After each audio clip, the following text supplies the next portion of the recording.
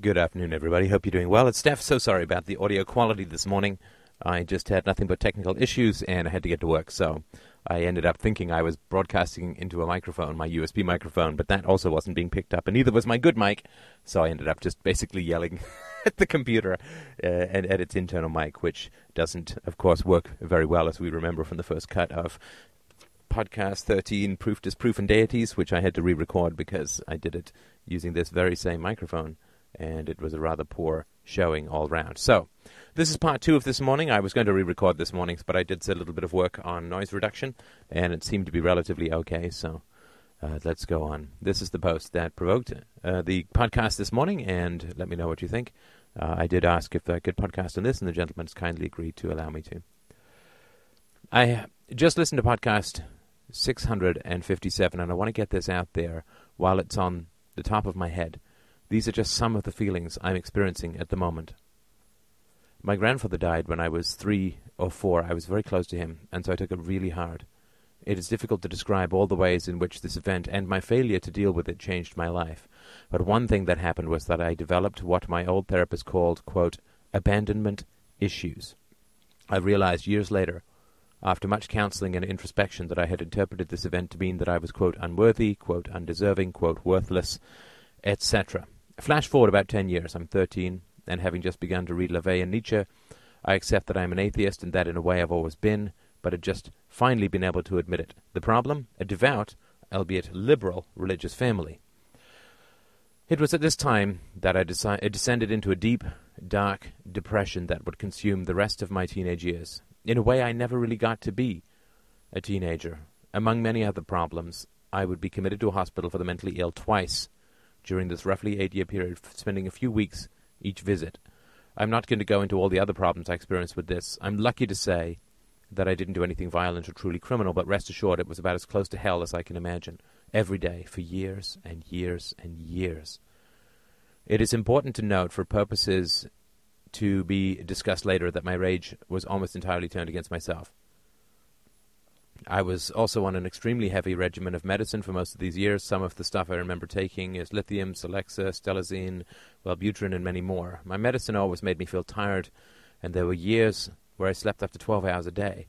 My medicine also made me sick from time to time, made me gain weight, which probably wasn't too good for my self-esteem either, and diminished my sex drive, which is kind of strange for a boy that age.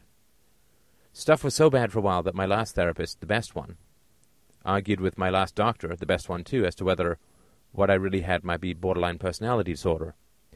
My doctor insisted that it was just severe bipolar, and as far as I can tell, he must have been right, since it seems that borderline lasts a lifetime, and I'm nothing even close to what I used to be. I spiraled down into a kind of nihilism for a long time, though luckily I didn't have it in me to do anything violent or morally reprehensible.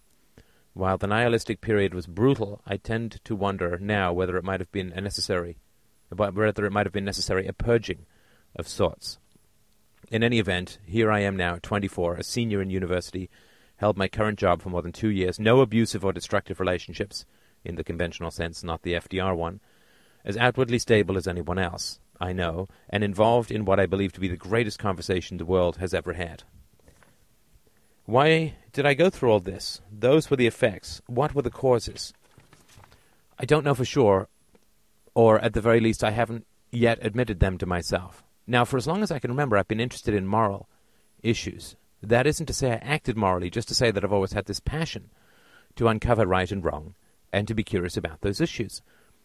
So when, as a child, I was told that it was, quote, right and, quote, good to believe in and obey, quote, God, I took this very seriously, more so than my peers, or so it would seem, since some of them would go to their mandatory Christian functions, even though I knew for a fact they had doubts. And some of them, who I knew had doubts, had no problem swearing or giving oaths about their belief in and subjugation to God and His will. Yet as I grew older, I became less and less able to justify theism or any of the orders of God.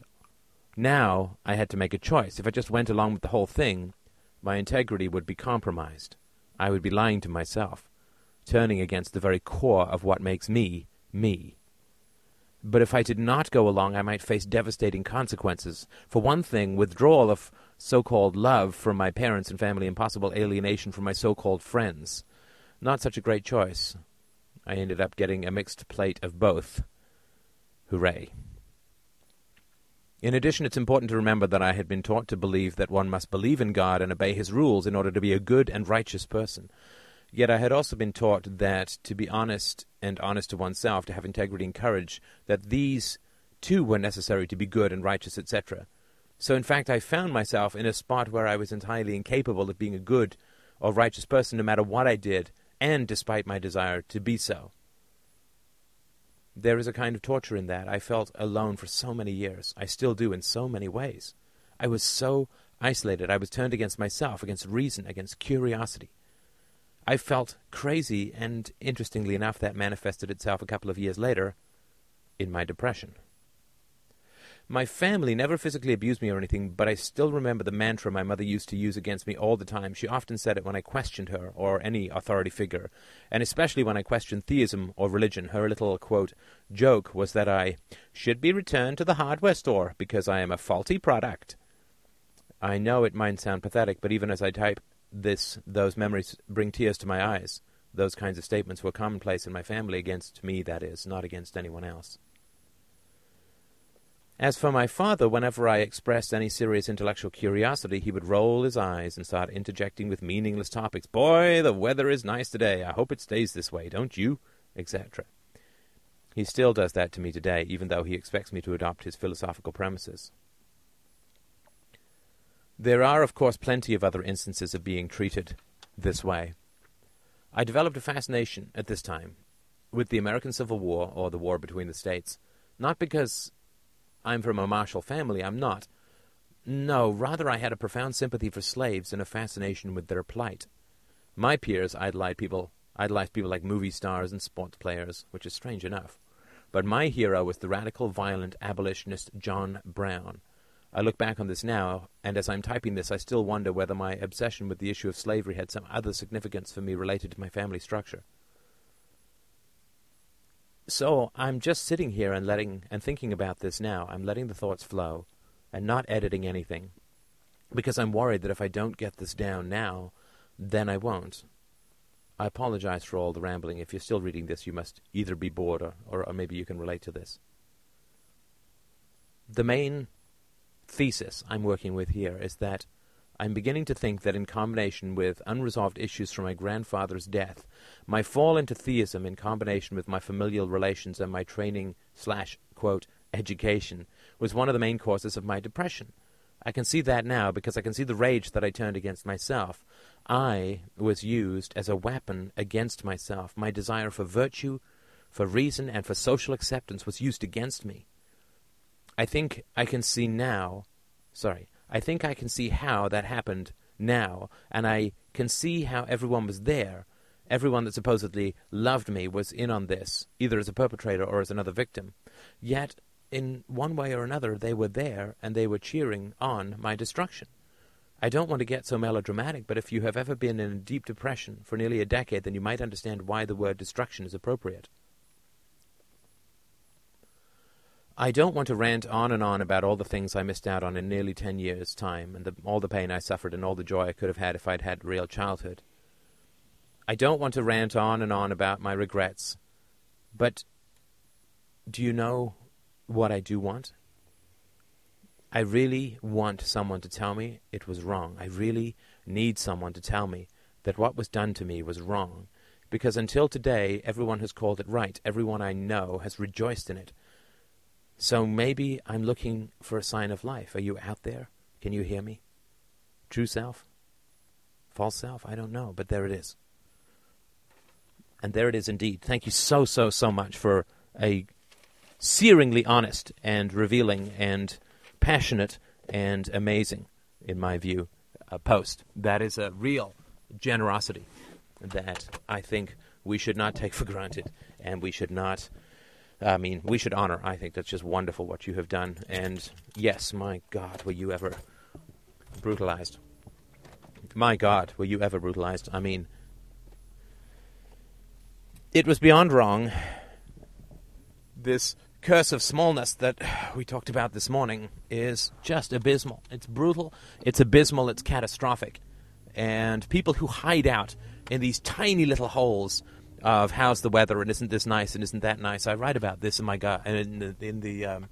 in my novel, The God of Atheists, and I'll actually give you a free copy if you would like to, because this post is definitely worth it, and I think you'll enjoy it. Wherein this wife talks about Joanne talks about going to her dad's and what it's like and what happens for her, and just how empty and nothingness it all is. So I would suggest that you have a go at that book. I certainly would be happy to give you a copy. You've earned it with a post like this, and of course, if it does anything to help clarify the 10 years that you went through, then it's well worth it to me. So let's have a talk about this history, this very, very powerful, and I think far more universal than we would like to believe kind of history. Here we have, and please, please, please go and read The Drama of the Gifted Child, and in particular look at the stuff that goes on about Heinrich Heine and his parents' exasperation at his depth and his talents and his abilities. Look, you were reading Nietzsche and other great thinkers at the age of 12 or 13. You had depth, you had passion, you had wisdom in you, even then, or even especially then. So the first thing that I would talk about if I look at this from the outside, and there's no reason why you'd be able to see any of this, like trying to analyze your own dreams. I'm good with other people, but I get stumped by mine for years sometimes. Your grandfather died when you were 3 or 4. You were very close to him, and you took it as really hard. It's difficult to describe, blah, blah, blah. And you said that your failure to deal with it changed your life. Your failure to deal with the death of your grandfather, that changed your life. Well, again, brother, I would look much more closely at the people who surrounded you at that time before condemning yourself as having failures to process emotionally at the age of 3 or 4. 3 or 4. I mean, it's like you're saying to yourself, I didn't figure out the theory of relativity until I was, 8 or 9, and my failure to understand it at the age of 2 or 3 was really bad. And I understand why you did this. I mean, I think, at least I have a theory. You can tell me, of course, if it rings true for you. Children have a wonderful way of making everything their fault, and that is inevitable and is natural, and it's actually healthy. Because if you are in a prison and you get beaten when the guard is unhappy, your natural and biologically imperative impulse or desire is to please the guard, right? To find ways to please the guard and to say, well, if I get beaten, fundamentally it's my mistake for not figuring out what the guard wanted, right? Because the alternative, if you're a child, is to look at your primary caregiver as a brutal slave owner, and children can't survive that psychologically. You just wouldn't want to live anymore. You just wouldn't want to live. And I bet you, if somebody had said to you, hey, you only get to live to the age of 18, but this is how it's going to look like before you were born, if you were floating above the world, and in the sort of John Rawls scenario, if you were floating above the world and some angel or devil showed you what your life was going to be up to the age of 18 or so, I think 20, actually you said you got depressed at 22 or so, and they said, then you're going to get hit by a bus. This is your first 20 years, and then you get hit by a bus. Do you want it or not? Well, I bet you that you would not want it. I bet you that you would not want it. I tell you for sure, I would not have wanted my life for the first 18 years. I would have said, I think I'll wait and float around here in the blissful non-existence and not so much worry about going down to get beaten up and screamed at and stuck in stupid schools and not allowed to have a voice and not allowed to have a personality. Thanks, but I think I will forego the tastes of these pleasures. So when you are a child, you can't see over the hump into adulthood. You can't see the freedom. You can't conceive or process the freedom that comes after you, if you sort of rationally disconnect from evil or, in this case, highly corrupting and infinitesimally tiny parents, psychologically constrictive, like a boa. You can't see into the freedom of an adulthood when you're a child. It's inconceivable to you. And so if you look at your parents and you say, wow, these people are really nasty, bad, petty, weird, freaky, violent, whatever it is that they are, that's off the norm, and the norm as we talked about it here, not the norm in society, God help them.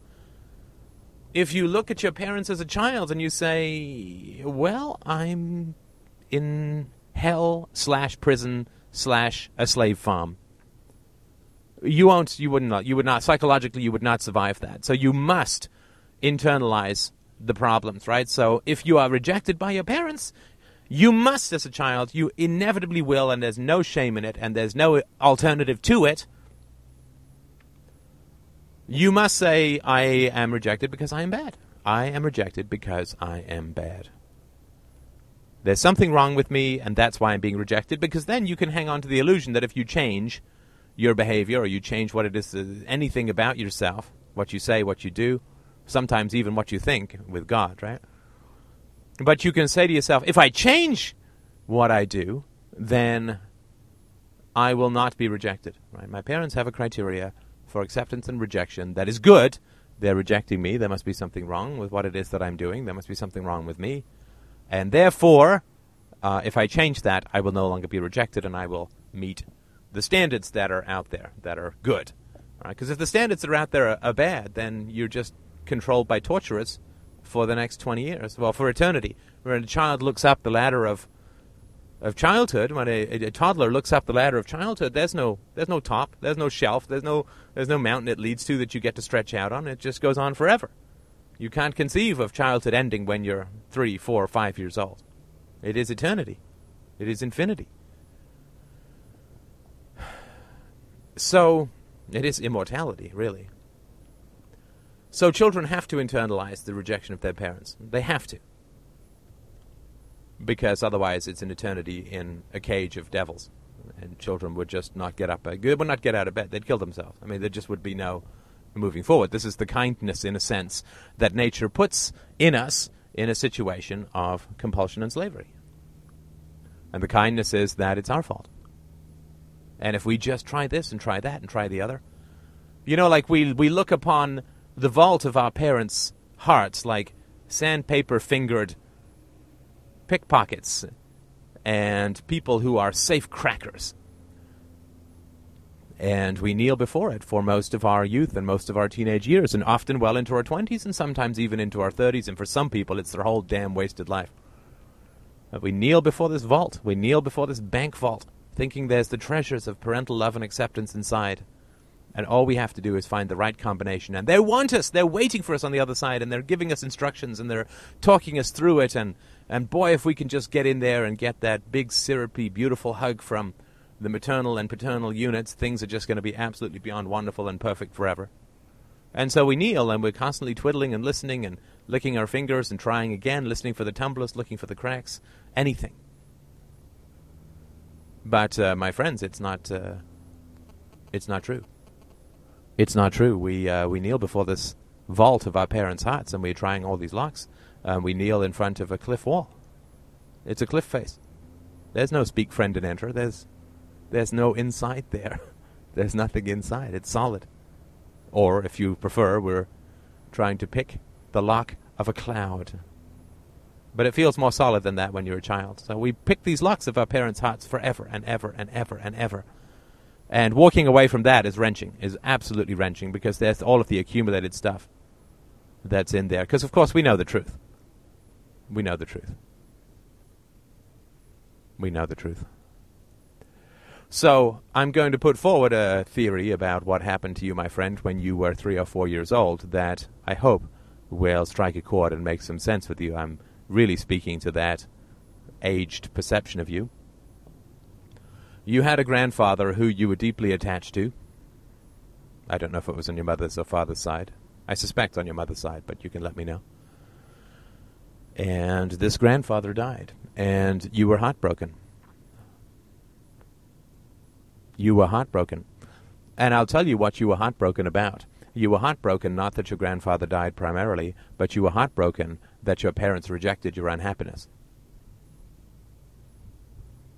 I'm going to say that again.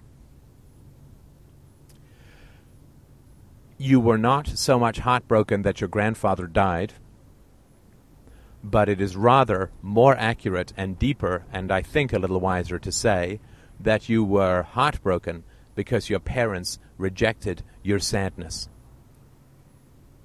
That you were not allowed to grieve, that you were told, oh, he's with God now, there's no need to cry. Don't cry. He's gone to a better place. He had a good life. He loved you very much, but he had to go. Don't cry. Don't be unhappy. There's nothing to be unhappy about. He's with God. Or some such nonsense that scrubbed you of your ability to feel, or scrubbed you of respect that you might have for the deep and powerful feelings that you had in terms of attachment to this grandfather, to your grandfather. It is the fact that you're grieving, which was natural, and you were grieving for two things. I mean, obviously you were grieving for your grandfather, but you were grieving for the fact also, which is related to what I was just saying, you were grieving for the fact that you were only connected to your grandfather. And this reminds me of a story that I was having a look at of Greg's recently, that you were only connected to your grandfather, that you had a strong connection there, then he died, and you were left alone in this cold land of icebergs that I talked about yesterday. You did not fail to process your emotions for your grandfather. You did not fail to process your emotions for your grandfather. Please, please, you must have sympathy for yourself. You must have respect for yourself, especially our original self, which is the child. You must have respect for that. You did not fail to process your emotions for your grandfather. Have you seen a free child unable to express fear or pain or anger? That is as natural as, the endless crap that comes out of a baby. I mean, you can't stop that. The free flow of emotion and the processing of emotions is specifically one of the great powers of a child. And the thing that most frightens the adult, of course, and the soulless adult. Now, the child dwarfs the parent in the world that we live in. The child dwarfs the parent. The parent's soul is as a sunspot on the great and glorious heliocentric orb of the child's soul. Childhood is depth. We grow into shallowness. We rise to smallness. We grow into infinitesimilitude, to coin a phrase. So when you felt the upwelling and the grieving for your grandfather, I absolutely guarantee you, completely and totally guarantee you, that your parents scorned, mocked, poo-pooed, chided, rejected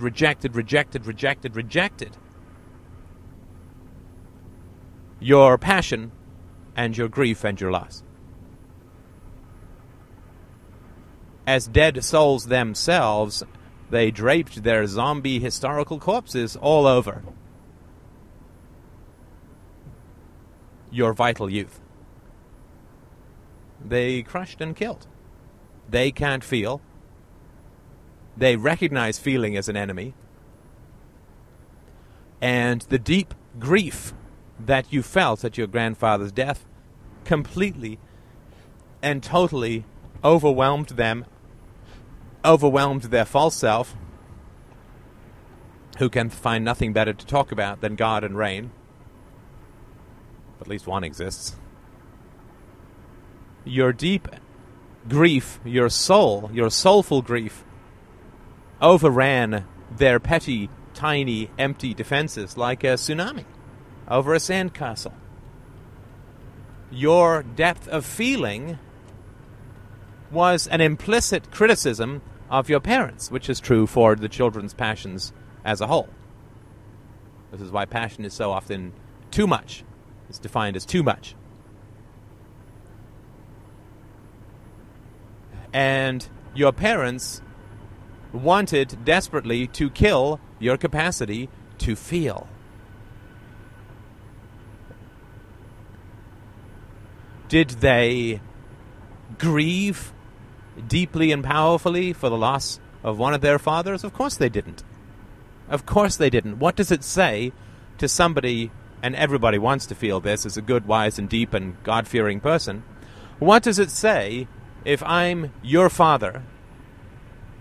What does it say about me if you at the age of 3 miss my father when he dies more than I do who've known him for 30 years? I've known my father for 30 years, he dies, and you grieve. And you grieve. Well, of course, you had your own grieving, and you had all of the unacknowledged grieving of your mother and your father, whoever the child, the son or daughter was. The sensitive, the tuning forks, the subsonic harmonic hearers that are sensitive souls, pick up and amplify all of the feelings around us. We pick up and amplify all the feelings around us which remain unexpressed. Nothing has a greater effect on the life of a child than the unlived life of the parent, the unfelt feelings, of the unexpressed feelings of the parent.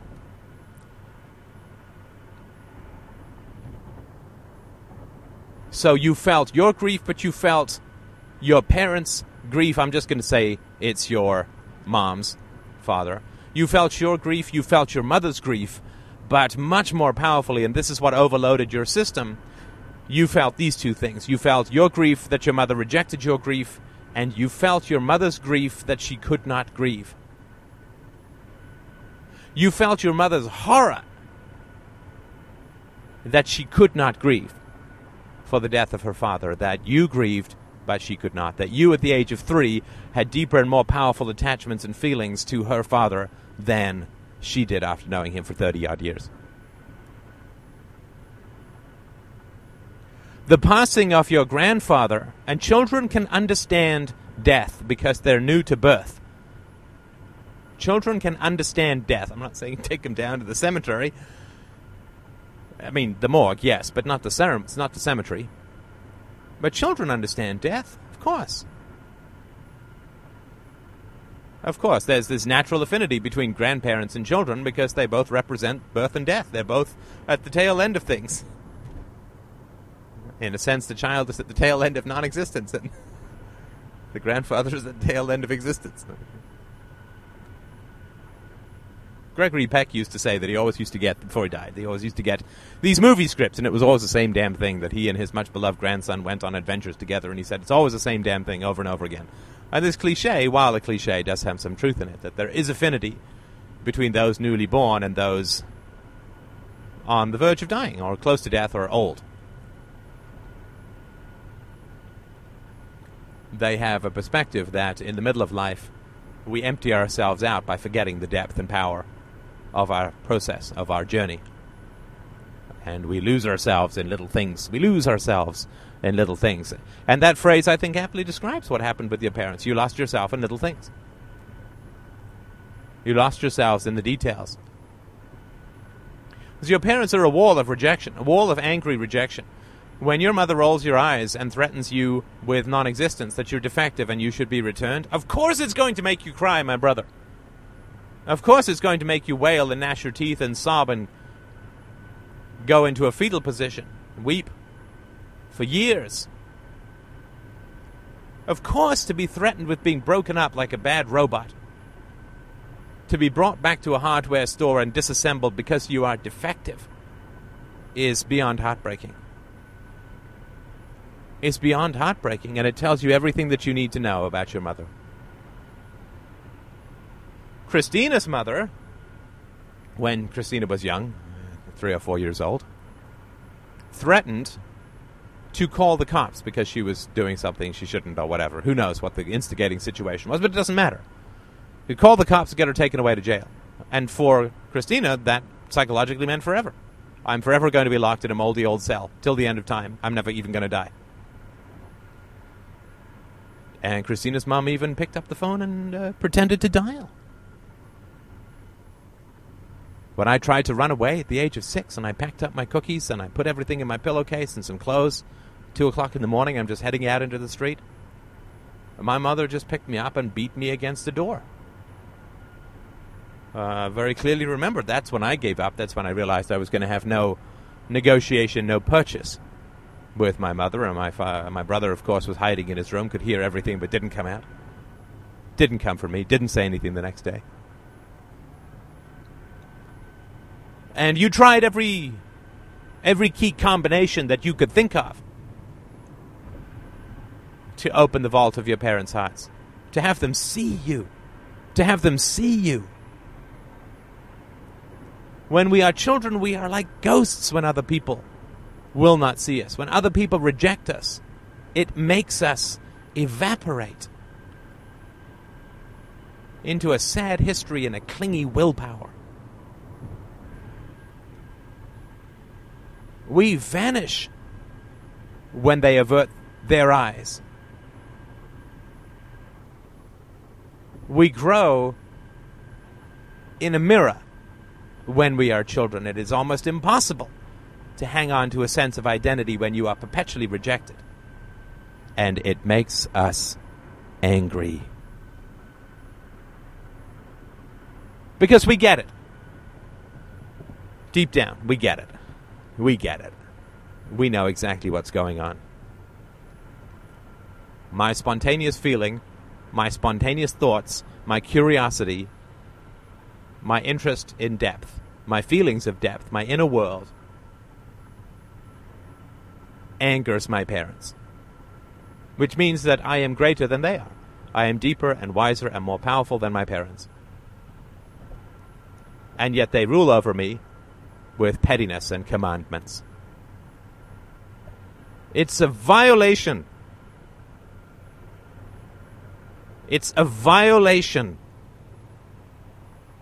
to have a child and to reject that child is a violation. It is buying a dog to burn a dog. It is buying a dog to burn a dog. It is sadistic and savage in a way that savages could barely understand. To have a child and to reject a child is to buy a cat and cut a cat. We worry about children who torture animals, and parents who reject their children create the children who torture animals. The children are merely an effect. To have what is inevitably for you, my friend, a savage, unending, pitched battle between your soul and your parents' soullessness and anti-depth and anti-thought and anti-curiosity and anti-feeling, anti-meaning, anti-truth, anti-reality, anti-life. An unconscious, eternal, pitched battle between truth and emptiness, between depth and nothingness, between richness and cancer. My God, it's no wonder. It's no wonder. I can't believe it was only twice that you were institutionalized. And I know that that's something that sticks with you, and I know that you're young. You're 24 years old, and I know that you feel old, but that's young to me, because I'm really ancient. 40, I tell you. You can't even see up to 40 yet. That's okay. I couldn't when I was your age either. But I know that you want to hang on to that. I know, and I can feel that. You want to hang on to that as something that's important. It's a totem, or it's a clue, or it's something that is important to you to say, I was institutionalized twice for a couple of weeks each time. I used to, and I probably still have the urge even now, wanted to hang on to, my mother was institutionalized, then I raised myself. But that is something that as you go through this process, you're going to have to let go of. You're going to have to let go of it, and there's no need for it. If you know the truth about your history, if you know the truth about your parents, if you know and can have sympathy for the depth and power and pitched battle that you waged for 10 to 15 to 20 years, and no wonder you were exhausted, you fell in the field of battle for the progress of the human race, once you accept that, The degree to which you were crushed, infantilized, brutalized, undermined, rejected, scorned, and threatened with non-existence. That there was no bond that your children had a child to hurt a child. And that there is no lower sin that can be inflicted. No greater sin, no worse evil. Because it is from that all other evils, and by this, of course, I do not mean you, it is from that all other evils stem.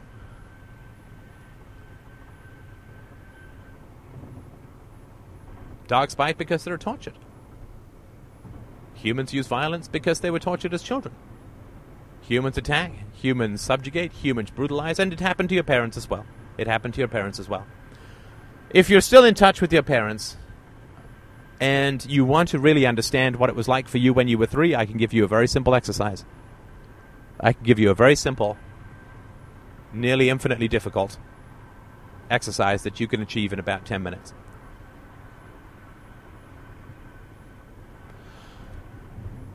And this is going to be very liberating for you. I really, really would suggest that you do it. I know it's going to make you feel sick and nauseous. I really would suggest that you do it. I think it's absolutely essential. I couldn't recommend a stronger course of action. But, of course, it's your soul. So you make the decision, but this is my suggestion. I assume your parents are still alive. If you wish to find a way to forgive yourself for not, quote, processing your grandfather's death when you were 3 or 4 years old, it's actually quite simple. Now, with all of your additional knowledge, insight, freedom, and wisdom that you have at 24, independent student in college, and so on. I don't know if you're living at home or not. If you are, even easier. You have all of this additional independence. You're no longer reliant on your parents. You're emancipated by the law at the age of 18 or 21 or whatever the hell you are.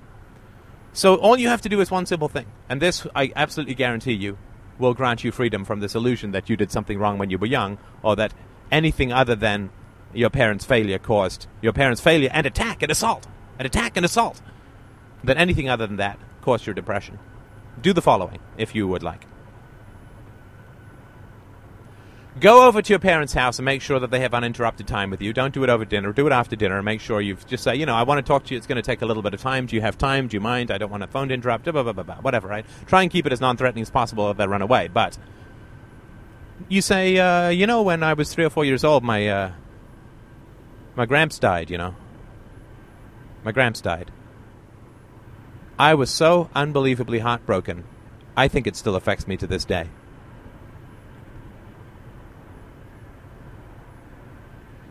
That's it. That's all I'm saying. All you got to say. Or, whatever words work for you. That's all you got to say. See what comes back. See what happens. See how well you can deal with the situation with all the knowledge and independence of your 24-year-old brain. Your brain is almost mature, so lock this in before it finally gets fixed. But that's all you got to do. Go and say, I was so heartbroken when my gramps died. I think it still affects me to this day. And I'd like to talk about it. What do you think? How did you experience that time? What went on for you? They will avoid, they will avert, they will downplay, they will pretend to listen, they will do anything rather than deal with their own emotional emptiness and the guilt of what they have done to you. To your brothers and sisters, if you have any. If you want to feel this rejection from your parents, and you must feel this rejection from your parents, you must feel it, because you won't be free otherwise. You must feel this rejection from your parents, consciously, with the adult's understanding and independence, without being a slave to the next 15 years of being trapped with these cold icebergs. You must feel parental rejection, because you have to put the blame where it belongs. And if it's not on your parents, then it's going to be on you. And that's not fair. Why should you pay? Why should you suffer? You didn't choose to be born. You didn't choose your parents. They chose you. They chose how they parented. You had no resources. They had all the freedom in the world. They could have done anything. They could have gone to therapy themselves. They could have, at any time, been horrified by what they were doing. There are libraries with great self-help books that were around even 24 years ago, But they chose to avoid all of that, and you paid the price. You paid the consequences. So you need to go back and experience parental rejection. You need to. There's the only way to free yourself from the possibility of this depression recurring. Look at Churchill. But this is why I say the way out of the cage is running towards the center. The way free of your family is to attempt to be with your family.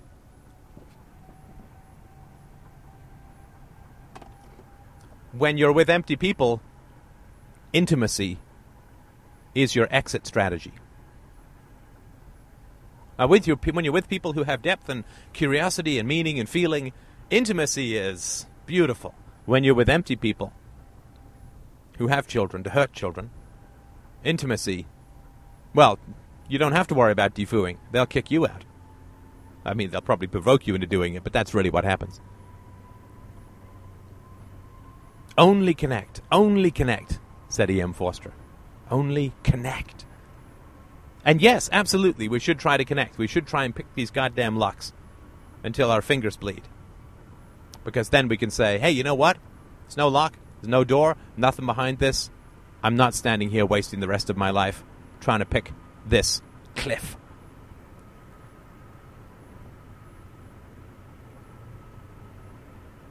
So this pitched battle between your depth and their emptiness, between your feeling and their vacuousness and their hatred of depth and feeling and their fear of depth and feeling. Well, of course this exhausted you. You were constantly trying to will yourself into existence. Like a ghost straining for corporeality, you were attempting to will yourself into existence by seeing any kind of reflection in the eyes of your parents, any kind of visibility in the eyes of your parents, anything, even a scrap will do. Children can live on atoms, it seems. And your whole childhood, you're saying, see me, see me, see me, see me. I'm real, I'm real, I'm real, I'm real. See me, listen, listen, listen, listen, listen, listen, listen. And they're saying, oh yeah, we're listening, but we're not. Oh yeah, we're listening, but we're not. Oh, we see you, but you're not there. Oh, we're listening, but we don't like you. Oh, we love you, but we hate you. Oh, you make us afraid, but we can't tell you that. Oh, there's constant battle over what is actually happening, over any kind of reality, over the true pitched battle nature of the interaction. Everything under the table. Everybody smiling along the top. Everybody under the table kicking each other with spikes on their shoes to the rawness and bloody nature of their own shins. Of course that's exhausting. Of course you ended up where you ended up. You know, throwing yourself against this cliff wall, because that's really what it is. There are times of pickpocketing, and there are times of begging, and there are times of lying and weeping and begging for any kind of shred of affection or visibility to others when we are children. Of course you're going to be exhausted. It is an absolutely strung out, mad, manic, adrenal-pumping, depleting existence to be begging for any kind of visibility for people who are blindfolded or staring right through you and saying, oh, we see you. No, it's fine. Yeah, absolutely. I know that you want to talk about the weather. I know you're reading some German guy with a big mustache, but the important thing is the weather. And hey, what's on TV tonight? And you're saying, God, let me speak. Let me speak. I don't need people to agree with me. I don't need people to agree with me. I don't need people to conform. I don't want to be told that I'm right. I just want people, anyone, to listen. To listen. And it doesn't have to be a lot. I could go for weeks without it, but 1 hour every month. 1 hour every month. I just need someone to listen so that I can relax. It's very, very stressful when people are crowding around you all the time and don't see you. Right? It's like being a child being set down in the path of an endless, streaming herd of stampeding bison. A little tough to relax. Bison, I don't know if they can see me or not, but they sure are storming across the plain, thundering and kicking up the grass and dirt. And there are bodies around me, let me tell you. A little tough to relax when people can't see you, because then when they can't see you, when they don't connect with you emotionally, then what we get and totally understand from that as children, is that if people don't see us, if people don't connect with us, then they'll hurt us. Because we don't exist to them. They no more think that we're hurt than I think that when I cross a median, the little white stripe goes, ow. It doesn't have feelings. It's just there. So when our parents don't empathize with us, it's really fucking scary. It's terrifying. Terrifying. And of course the parents don't say, oh, we love you. Here's some food. I made you lunch. But you can't see me. You can feed me, you can bandage me, you can take me to the dentist, you can get me a haircut, but I'm just a big, fleshy prop. I am a self-animated doll. I do not exist emotionally to you. And that is beyond terrifying for a child. Of course you were exhausted and depressed. You had a pitched battle with very, very slippery and dangerous enemies. And look, I mean, let's not kid ourselves. You had it pretty fucking bad, my friend. You had it pretty fucking bad in two significant ways, which infected each other. One is that your parents sound small beyond the norm, right? Your parents sound small beyond the norm. Actually, you know what? Maybe they're not small beyond the norm. My parents had different characteristics that way. Maybe your parents aren't small beyond the norm. They seem small. You know what? Maybe I'm just thinking about sort of casting it over with my friends. You know what? I don't think your parents were small beyond the norm. So it is your fault. It is your fault, my friend, because you were so deep. What could you do? You ran over them like a steamroller. I can't believe you did that to them. How mean can you be? My God, man. Didn't you have any empathy for them? They were frightened. So, I mean, it's your depth and your size, right? I mean, what were the odds that they had a child who was into Nietzsche, that they had a child of depth and passion, who could grieve for an entire family?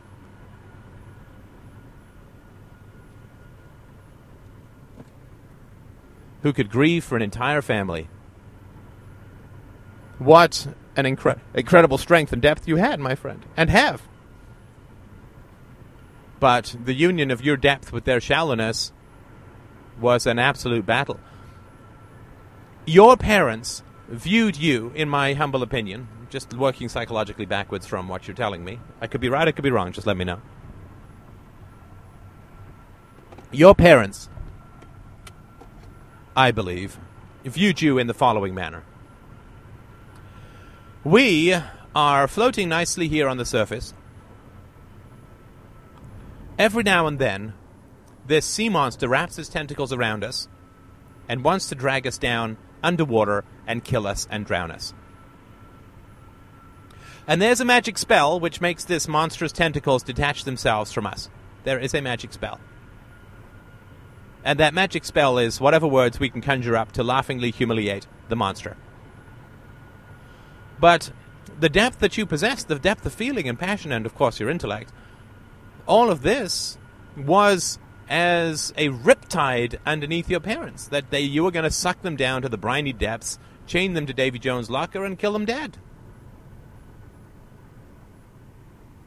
Or to sort of switch the metaphor, they felt like one of those angler fish, the little guys in the Mariana Trench down at the bottom, that if you bring them anywhere within miles of the surface, Mariana Trench like 7 miles deep, you'd bring them anywhere within miles of the surface, and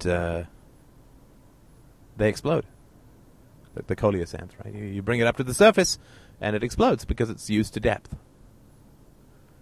Right? So you were constantly trying to drag your shallow surface sunfish-dwelling parents down into the depths, which they felt would kill them.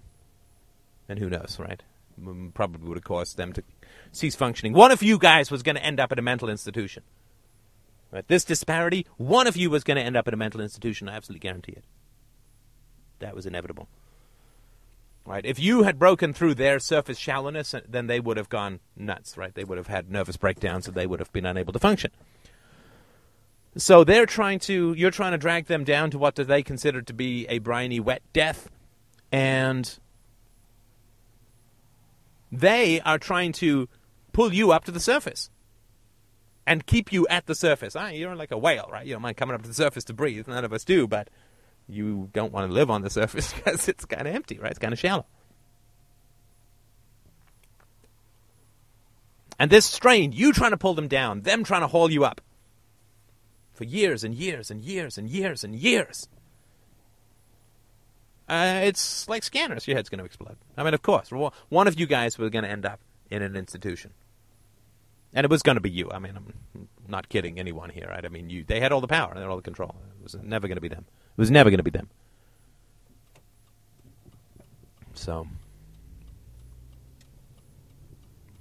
So yeah, I mean, it was brutal. It was brutal. Yeah, I think they had choices. I don't think they had to do what they did, but it doesn't really matter. They did what they did. Their level of choice is going to remain forever lost to the history of the world that is unwritten and blown into nothingness, because you will never get the truth from them about anything. Their minds are fixed. Their souls are gone. They will not return. They were gone long before you showed up. So I hope that you'll take my advice or suggestion and go and sit down with your parents and try and talk to them about something you're passionate about. And I would suggest starting off with your grandfather. Ask lots of questions, ask them how they felt, and be really alert to what's happening. Don't zone out. Don't fall into automatic patterns of habit and history and family. Really be alert and be aware. Tape it if you can. Use your slinky and slippery little Zen Vision M to tape the conversation so you can replay it later when you need to. It is through that attempted connection that you will cut these moorings and loose yourself from this wreck of a family that is going to be the end of you if you don't free yourself, right? Because they are sinking into history like a wreck, like you are tied to the Titanic. You must cut this cord, but you can't do it unless you try and connect with them, and so free yourself from any blame that you felt about not processing emotions. I hope that this helps. I look forward to your donations. Do let me know how it goes, and thank you again for a wonderful post.